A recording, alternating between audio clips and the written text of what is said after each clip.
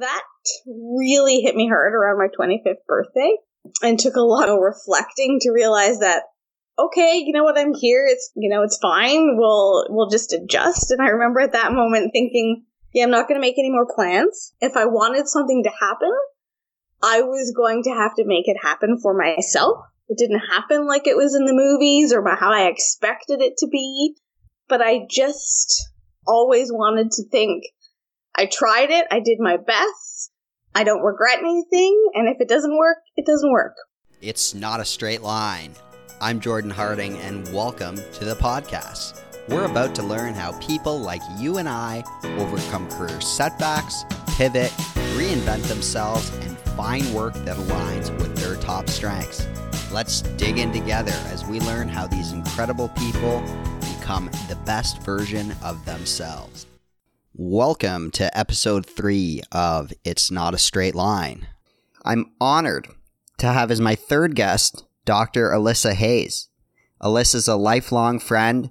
She graduated from the University of Western, went and did dentistry school in Sydney, Australia, has a master's from the University of Toronto, has practiced as a dentist, has been an academic, and now works for the federal government in Ottawa. I hope you learned something of value today because I know Alyssa's going to bring it and going to tell you how she overcome some setbacks and how she got to where she is today. Welcome to the show, Alyssa, and to kick it off, I'd love to know what originally sparked your interest and put you on the path to pursuing a career in dentistry. Yeah, that's a really good question. So I think the fact that my father has been a dentist or was a dentist before he retired for like 47 years, that had a huge impact on me. But I also remember from a very young age playing with my dolls that I always wanted to be a caregiver of some sort. And I don't think when I was younger, I sort of knew what that meant. I thought at one point that I'd be a doctor, but I think there was always this aspect where I really like working with people. I'm pretty bubbly and I tend to get along with a lot of people. But when I was in my undergrad university, I think that's probably where I had my first challenge. I was not very successful in my first year. In fact, I failed a class. And I remember thinking, oh my God, I don't know what I'm going to do with my life now because you can't get into anything with an F on your transcript. Anyhow, I retook the course. There were some extenuating circumstances at the time with my family, and it all worked out, and I really sort of buckled down and focused. I didn't have a straight academic path to dental school. I ended up going overseas to Australia, which presented its own challenges. It was very far from my family, but it worked for me. I've always been the type of person who wants to be really good at the thing that they're the least strong at. So if you've ever talked to my parents, and I say this all the time, if my parents had their way, I'd be an English major, or I maybe would have been a lawyer, because I also like to argue sometimes. But science was not my forte growing up, and I just felt for some reason that that's where I needed to be. I know that sounds really, esoteric and odd, but it just worked for me. And then when I finally got into dental school at the University of Sydney, it was like it was where I always needed to be. It came easy, I didn't struggle, and I loved it. It's great to hear that even though you failed that initial class, you still persevered and got to where you wanted to go, which was dentistry school. Was your initial goal to go to dentistry school in Canada? I think part of me wanted that, but I also realized that early failure would limit those possibilities. After getting my biology degree, I put a lot of thought into working for like a pharmaceutical company. As you know, I sort of spent some time working in the banking industry. It was a job and it was a bit of security, but I always had dentistry on the back of my mind, and I looked into overseas schools. And yeah, like I said, the University of Sydney just worked. How do you feel that early failure was kind of affecting your ability to go in Canada? And what kind of resiliency did you bring to yourself to think, okay, I've got to look for other options. Australia might be one of them. It's far away, but this is something in my best interest for the long term. Can you walk me through how you kind of thought through that and came to that realization? So I remember thinking, my options were limited in Canada and in the US, so North America, and really thinking, I've always had this mentality that if I want something, I don't want it to be a regret. So I didn't want to look back in 6 months, being in the banking industry, or 6 years, or whatever that time frame was, and not have tried. At least I could have said, I've tried all my options. Might not be my favorite option, but I've tried it and I've done my best, and that's all I can do. And that was instilled in me from as young as I can remember. That is really how my mother, and my father, but more so my mother, go through life. My mother is super strong and super resilient, and I think I take a lot of that from her. And I just didn't want to give up on myself that easy. I think it's challenging for anyone who's 18 or younger entering into university and thinking they have their life decided already. You and I both know nothing goes to plan, ever. And I just think that failure in first year undergraduate studies just made me realize that if I wanted something to happen, I was going to have to make it happen for myself. It didn't happen like it was in the movies or how I expected it to be. But I just always wanted to think, I tried it, I did my best, I don't regret anything, and if it doesn't work, it doesn't work. But what have I got to lose? For people that are not familiar, how hard is it for someone to get into dentistry school in North America? So in Canada, there's fewer than 10 schools. There's certainly more in America, but less in Canada. It's like any professional school. I would say it's comparable to trying to get into medicine, to nursing, to pharmacy. You need to have a really high GPA, which is fine because it is complicated to become a health professional. And you have to be a well-rounded person, but it is a competitive school to get into. And by no means was I a horrible student, but I was not an A+ student in undergrad. And I realized that might, despite my best efforts, not work out, at least in North America. And so you started looking at going abroad, and did Australia kind of quickly appeal to you? And, what was it like when you finally made that decision? Were, your family and friends behind you on that decision? Or was there friends and family that were like, hey, you should stay in North America? And even was there some doubt in your mind? Yeah, so Australia really jumped out at me because it was very close to, culturally, it reminded me a lot of Canada. The education system was, similar to Canada and also similar to the United Kingdom, so it was familiar. And I really, if I look back at it now, if I had taken a moment to really think about the decision, and, if I'd spent time sort of weighing pros and cons, I'm not sure I would have done it. Because I remember getting my letter of acceptance, or my email of acceptance, and saying, you know what, I'm doing it. And I literally quit my job at the bank that day, or gave my notice, saying, okay, I got into dental school, I'm not going to stay, past whenever the date was. And then telling my parents that, you know what, I got in and I'm going. So not that I didn't think about it, but I think if I'd really, taken the time and, reflected and, put a lot of time overthinking it, because I'm an overthinker, I probably would have talked myself out of it. And I'm so glad I didn't. I think my whole family, myself included, was nervous because it is literally the other end of the world. It's expensive. I didn't know anyone in Australia. On top of that, becoming a dentist is challenging just educationally and academically. But I thought, you know what? It's going to be a really cool adventure. Again, I'll go. If it doesn't work out, it doesn't work out. But again, I've gone, I've had my attempt, and I won't regret anything. And so I really probably learned the most about myself moving to the other end of the world. But yeah, it was, there were some rough times, but I got through it and came out the other end okay. Do you look back on how you made that decision and being like, you know what, I got the acceptance letter, I accepted and went, and if I would have dwelled on it too long, maybe I wouldn't have gone? Have you ever used that in your career since then? Like in terms of your decision making, or have you ever seen that as a valuable way to go about deciding on things? So I think personally, yes, I've used that multiple times throughout my life. I'm a firm believer if something's right, I just sort of know. Okay. And it sounds so vague, but I knew when I got into Australia, it just felt right. I knew the same when I walked on my campus tour at Western that this is where I was supposed to be. I knew after doing some practical time in a clinic in rural Australia that's where I needed to practice for a few years. And I also knew when I came back to Canada that the specialty I chose was the one for me.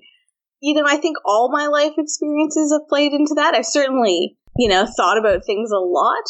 I don't change my career lightly. Those decisions I really spend time thinking about. But I think the decision, not that it was a staff decision, but the quick decision to go to Australia, figure it out, was probably one of the best I've ever done. That's amazing. And how long in total were you there? I was in Australia for around 7 years. Okay, and if you can think back through those 7 years, whether it was living there or whether it was going through the schooling and then you actually practiced as a dentist in Australia for a few years, is that correct? Yes, that's correct.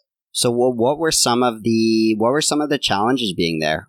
Australia is very much like Canada. It's also different. So there's a lot of slang that took a while to figure out.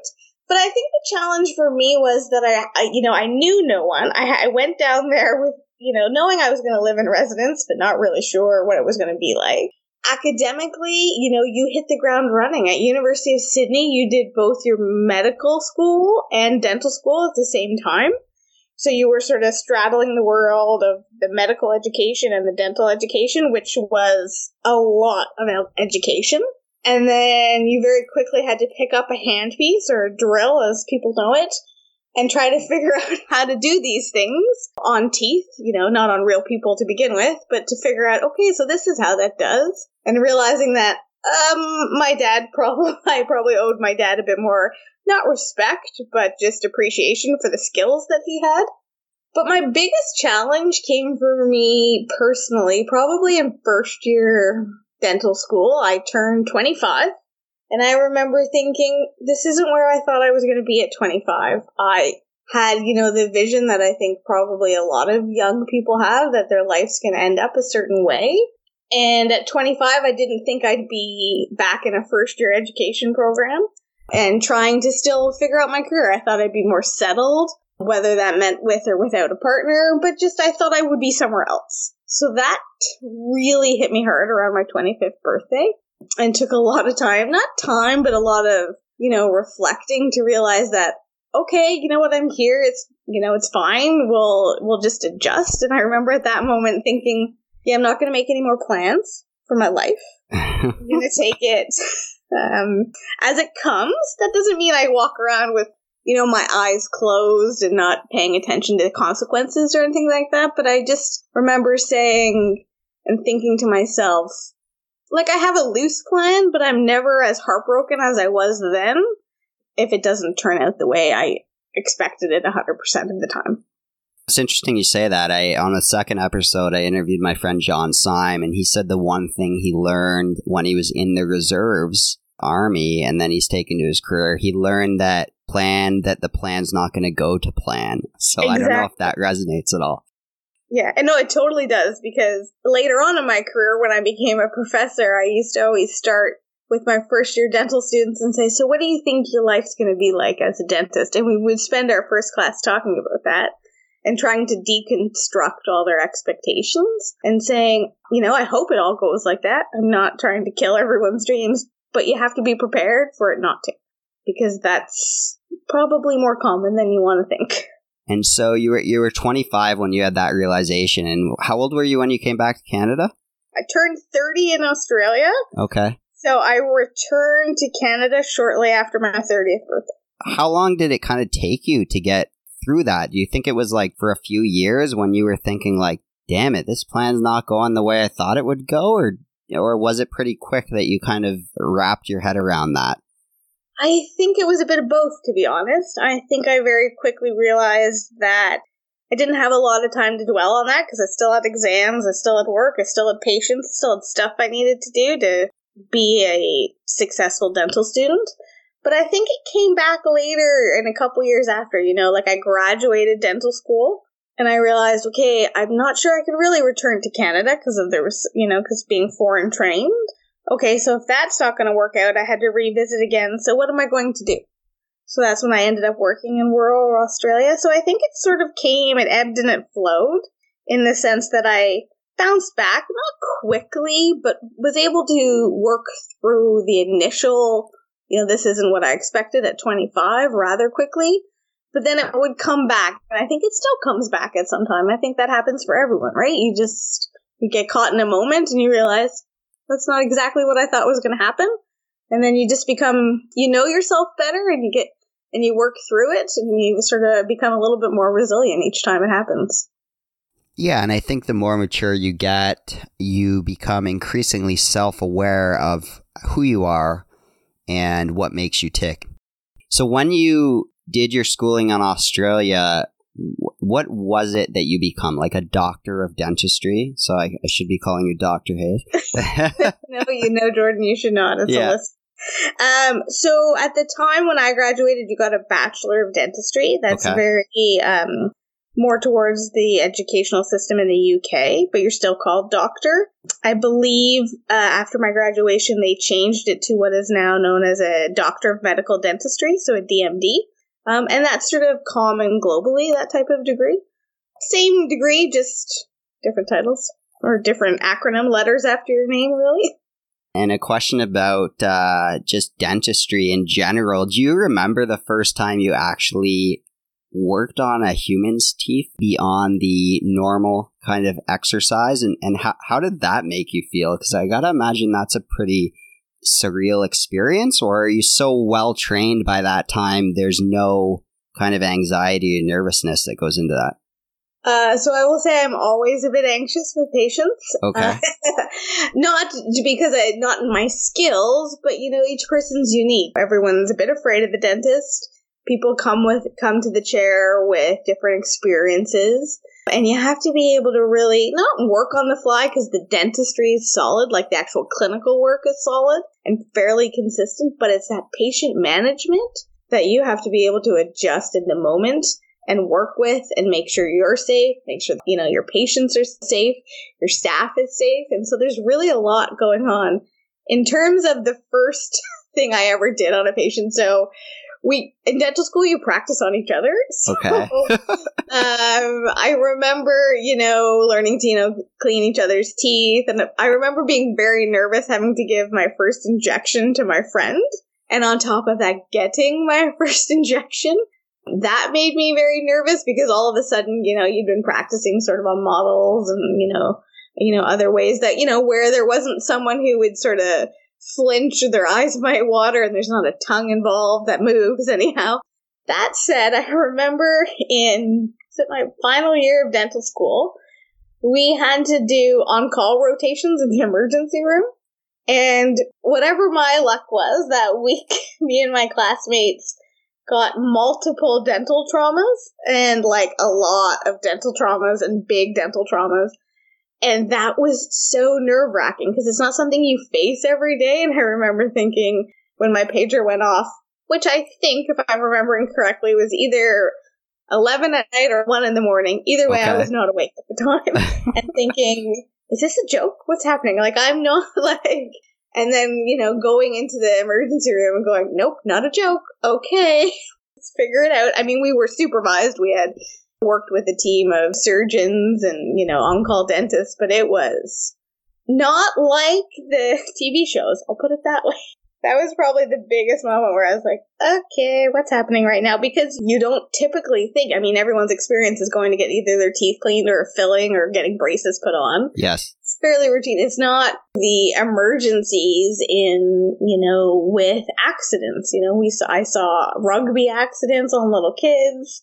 I saw motor vehicle accidents where we were one of this multidisciplinary team to try to address some problems because it was a fairly serious motor vehicle accident. And just realizing that, oh, right, that anatomy lesson in first year, while I knew it was important, is really important now because things aren't where they're supposed to be.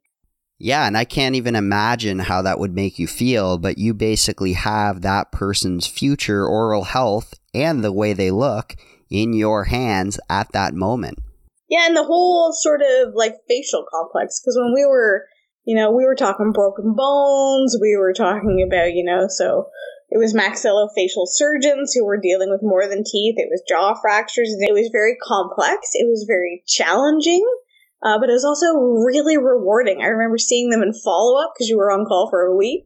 And they were, despite some pretty gnarly things going on, just happy that, that there was hope that, yeah, we could put it back together. You might need things going forward. But yeah, it was interesting. That's really interesting. And I can imagine it was extremely difficult seeing kids in rugby accidents, especially. So when you were practicing in Australia, it was the New South Wales health system, is that correct? Yes, it was New South Wales Health. I worked as a dental officer, which means I was a government dentist in the government clinic, treating public patients to dental care on behalf of the government.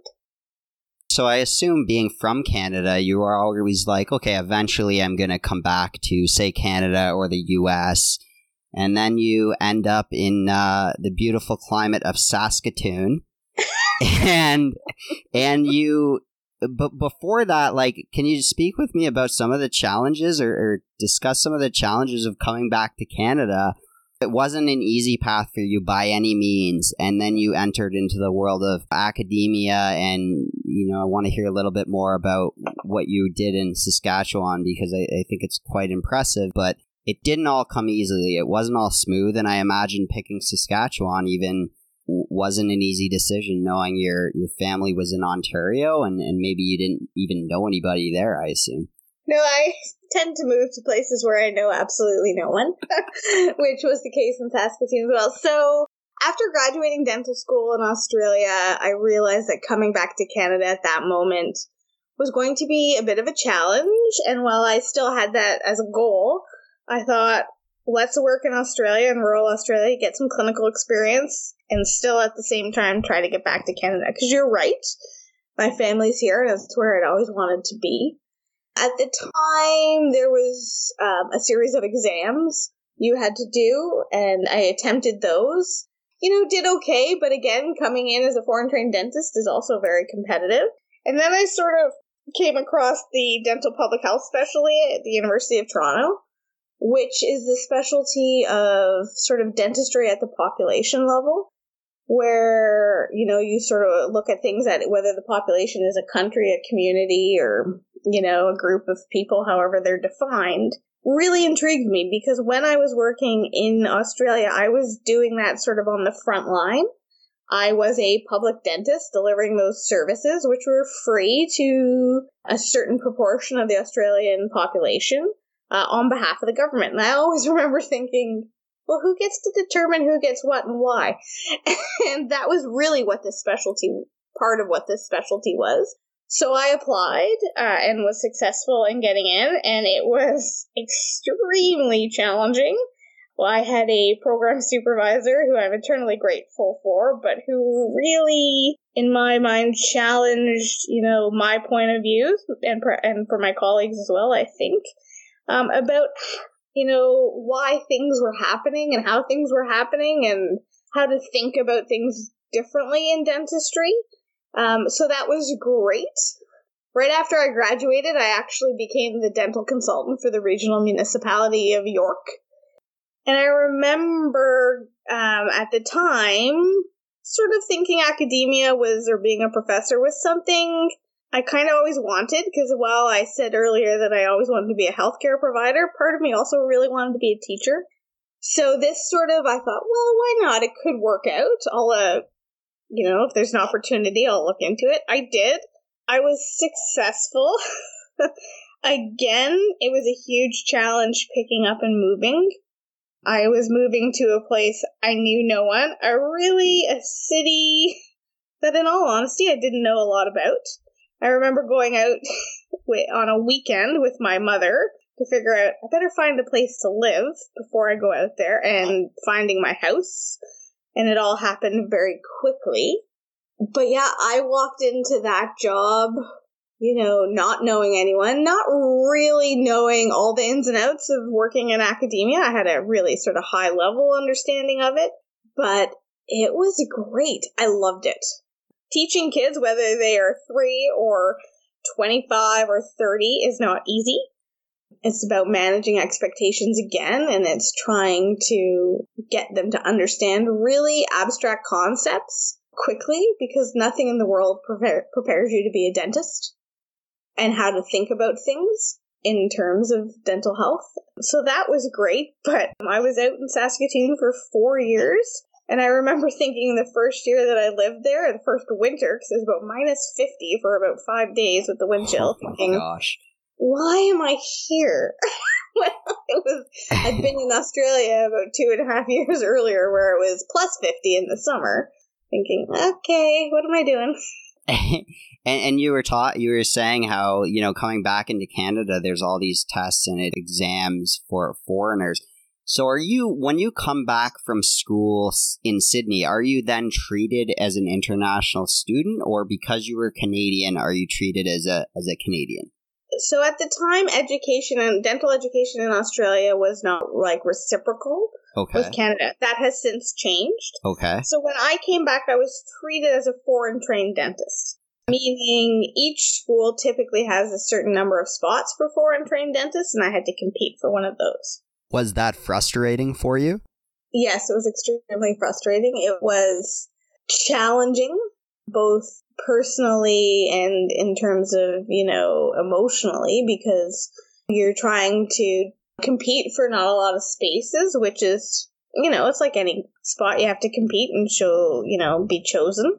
But also, I just found it very hard to come back, and I don't know if it was hard, but I would say it was very arduous. It was certainly not an easy process. The process has changed since then. But yeah, I found it very discouraging at the time to think, and I had to remember sitting down with my family and saying, I think I might have to go back to Australia. I wasn't willing, I'd worked so hard to become a dentist, and I said, it's not going to work here. I'm going to go back to Australia and I'll stay there for the rest of my life and make it work. But it was a really hard decision to come to think that I couldn't, at the time, I didn't think I could make my career work in Canada. And the realization that I might have to spend the rest of my life on a 24-hour flight away from my family. So yeah, that would be extremely challenging. What did you do at that point? Did you sit down? Are you the type of person that sits down and kind of writes out different options that you have? How did you come across the option to do the program at U of T and then, work in Region of York? I had taken a sabbatical from my clinical work in Australia to come back to Canada to spend some time with my grandfather, who was elderly at the time, and just to spend some quality time with him because I'd been away for a while. And I remember it was during that time off that I heard about the program, or I learned about the program, and thought, I'm going to apply. But at the same time, I had called my old boss in Australia and said, I think I'm going to come back. Knowing I'd applied to this, I was very upfront and said, can I work for you guys again, the New South Wales Health? And he was lovely. He welcomed me back. I went back to Australia for, I think it was 3 or 4 months. Okay. And then I found out I was accepted into the program, and a month later I was back in Canada.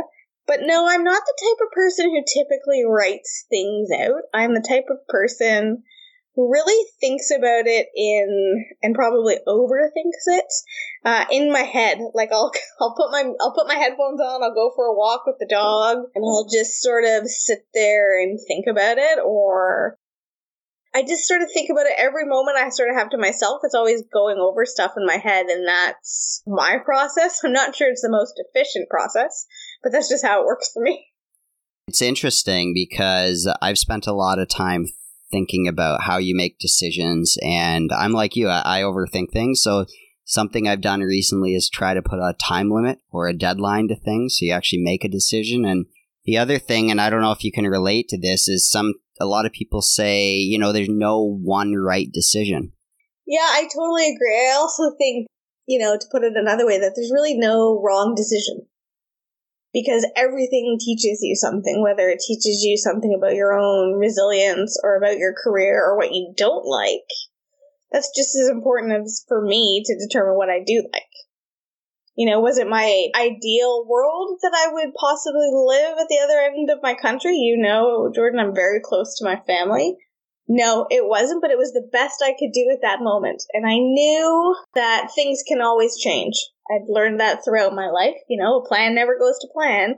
So I thought at least I can go back, have a career, have an income, and come at it from a different angle, perhaps in the future with a bit more experience, knowing myself a bit better, and then go from there. I don't think anyone's road is like a movie or like what they, want it to be. It's that exact catchphrase is a plan never goes to plan. You just have to do what's best for you in any given moment.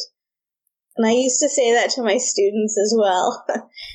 Your best on any given day is your best from the day before, from the hour before, to tomorrow, to 10 years from now. All you can do is in that very moment, think about what is the best I can do here for me, for my patient, for whoever, and go with that. Because that's life, really. Your best today is different than my best was yesterday, and that my best will be tomorrow. I love that. I've never really thought of it that way. You were an assistant professor, right, at the University of Saskatchewan? Yes. And I know you really like that role you had in Saskatchewan. So what was it that made you make the move to the job in Ottawa? Sure. So not an easy choice to leave a role that I absolutely adored. You and I both know that I've had some pretty serious health issues in my life. And I'm happy to talk about it here. So you and I both know during my time in Saskatchewan that I needed a kidney transplant, which was successful, and I'm grateful for that. I just struggled in Saskatchewan after my transplant. Mm-hmm. Not having my family close. I had some very rough months after my transplant in terms of health. I struggled, I'm going to be perfectly honest, I struggled with some of my doctors in Saskatoon. They were great. Mm-hmm. I just didn't gel with them sort of on a personal level, and I think that's really important in healthcare. And so an opportunity came up in Ottawa. And when the opportunity at the federal government presented itself, I just felt it, gave me a chance to get a little closer to home for my own health reasons. And it was a new challenge. And I think anyone who tells you that if they're in a job and that's the job that they'll spend the rest of their life in is not telling a whole truth. I think people owe it to themselves to look at every opportunity that comes their way. And that's sort of been my mantra in my career. I loved being an academic. There are times I miss it. But at the same time, I totally love my job now, which is working for the federal government and working with Indigenous populations of Canada in terms of a dental program at a national level. It is 180 degrees from being an academic. It is 180 degrees from being a clinical dentist. But all of those experiences throughout my life, I think, make me a better public servant. I can draw on all those experiences and use them now in my career. And I'm grateful for that. But, I think all of those experiences were challenges. But sometimes they were super easy in other aspects. But I don't think I would be where I would be in my career if I hadn't have done all of those things. And if you had asked me at 25 what my career was going to look like, would not have been this at all. This wasn't even on my radar. But I think as you grow and learn more about yourself, everything, your goals change, what you think you'll be good at changes. And you just go, for me, I just sort of went from there. And so, yeah, thanks for bringing up your health challenges, being vulnerable about that. I mean, I'm sure there were times when you kind of asked yourself or said to yourself, why me? Why now?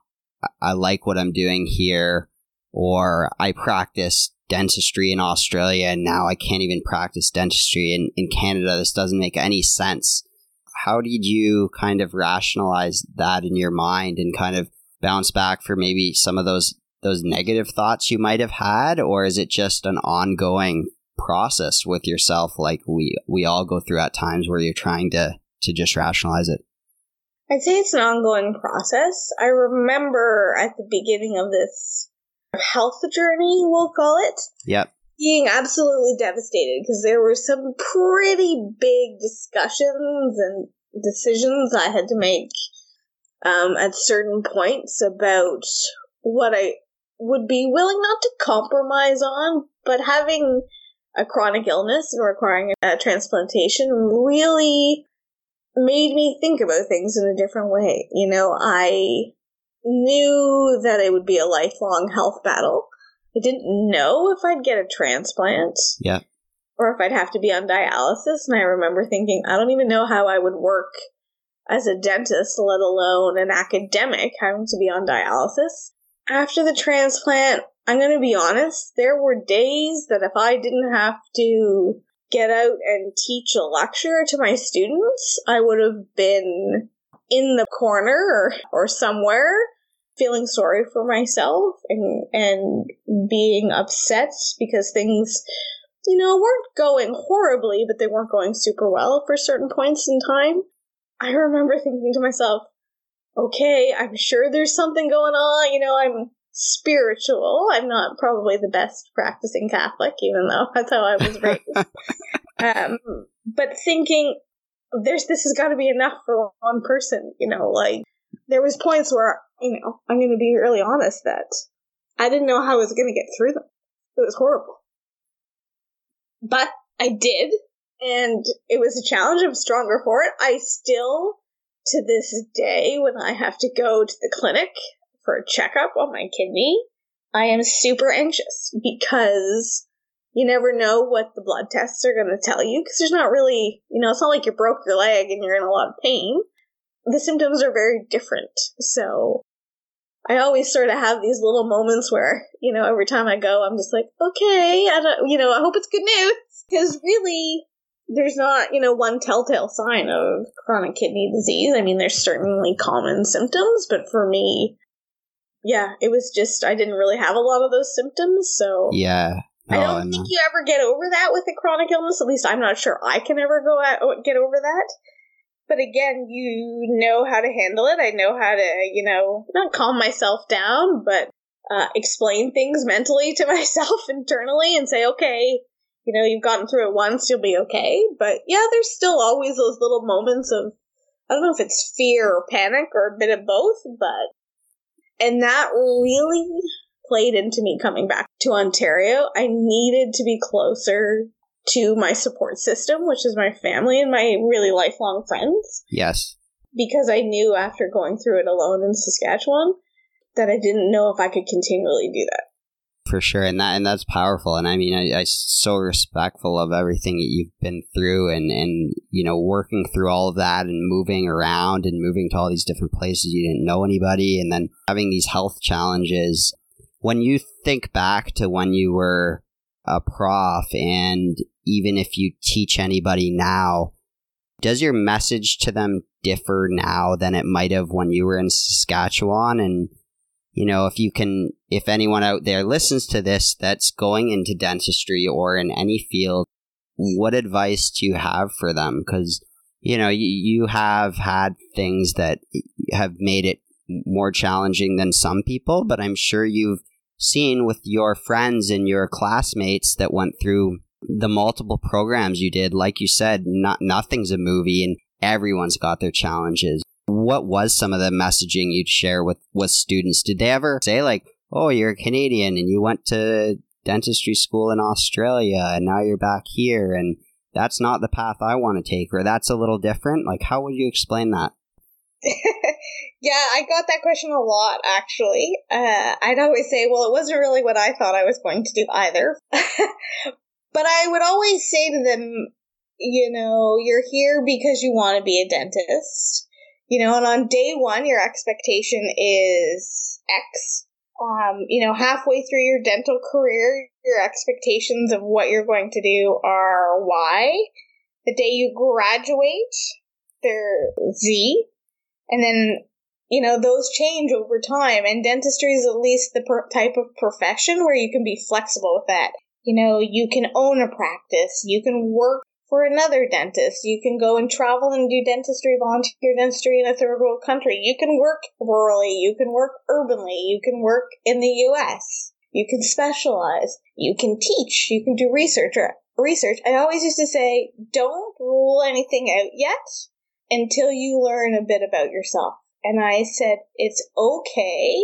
I would always say it's okay to change your mind. A decision you make today does not mean you have to stick to it in 5 years, in 2 months, in 2 hours. Just do what's best for you in the different stages of your life. And I would say, I think a big difference for me also was appreciating the standpoint of what a patient would think about from pre-transplant to post-transplant, because it is very different. It's very easy to say to someone, this is how you should treat another human being when you're doing their dental work, or when you're a doctor treating someone. But it's really interesting to be on the other side and have to surrender that control to a classmate, to a new doctor, to a surgeon for a transplant that you've met 5 minutes before, and having that very different perspective. So I always used to try to weave that in I tried to.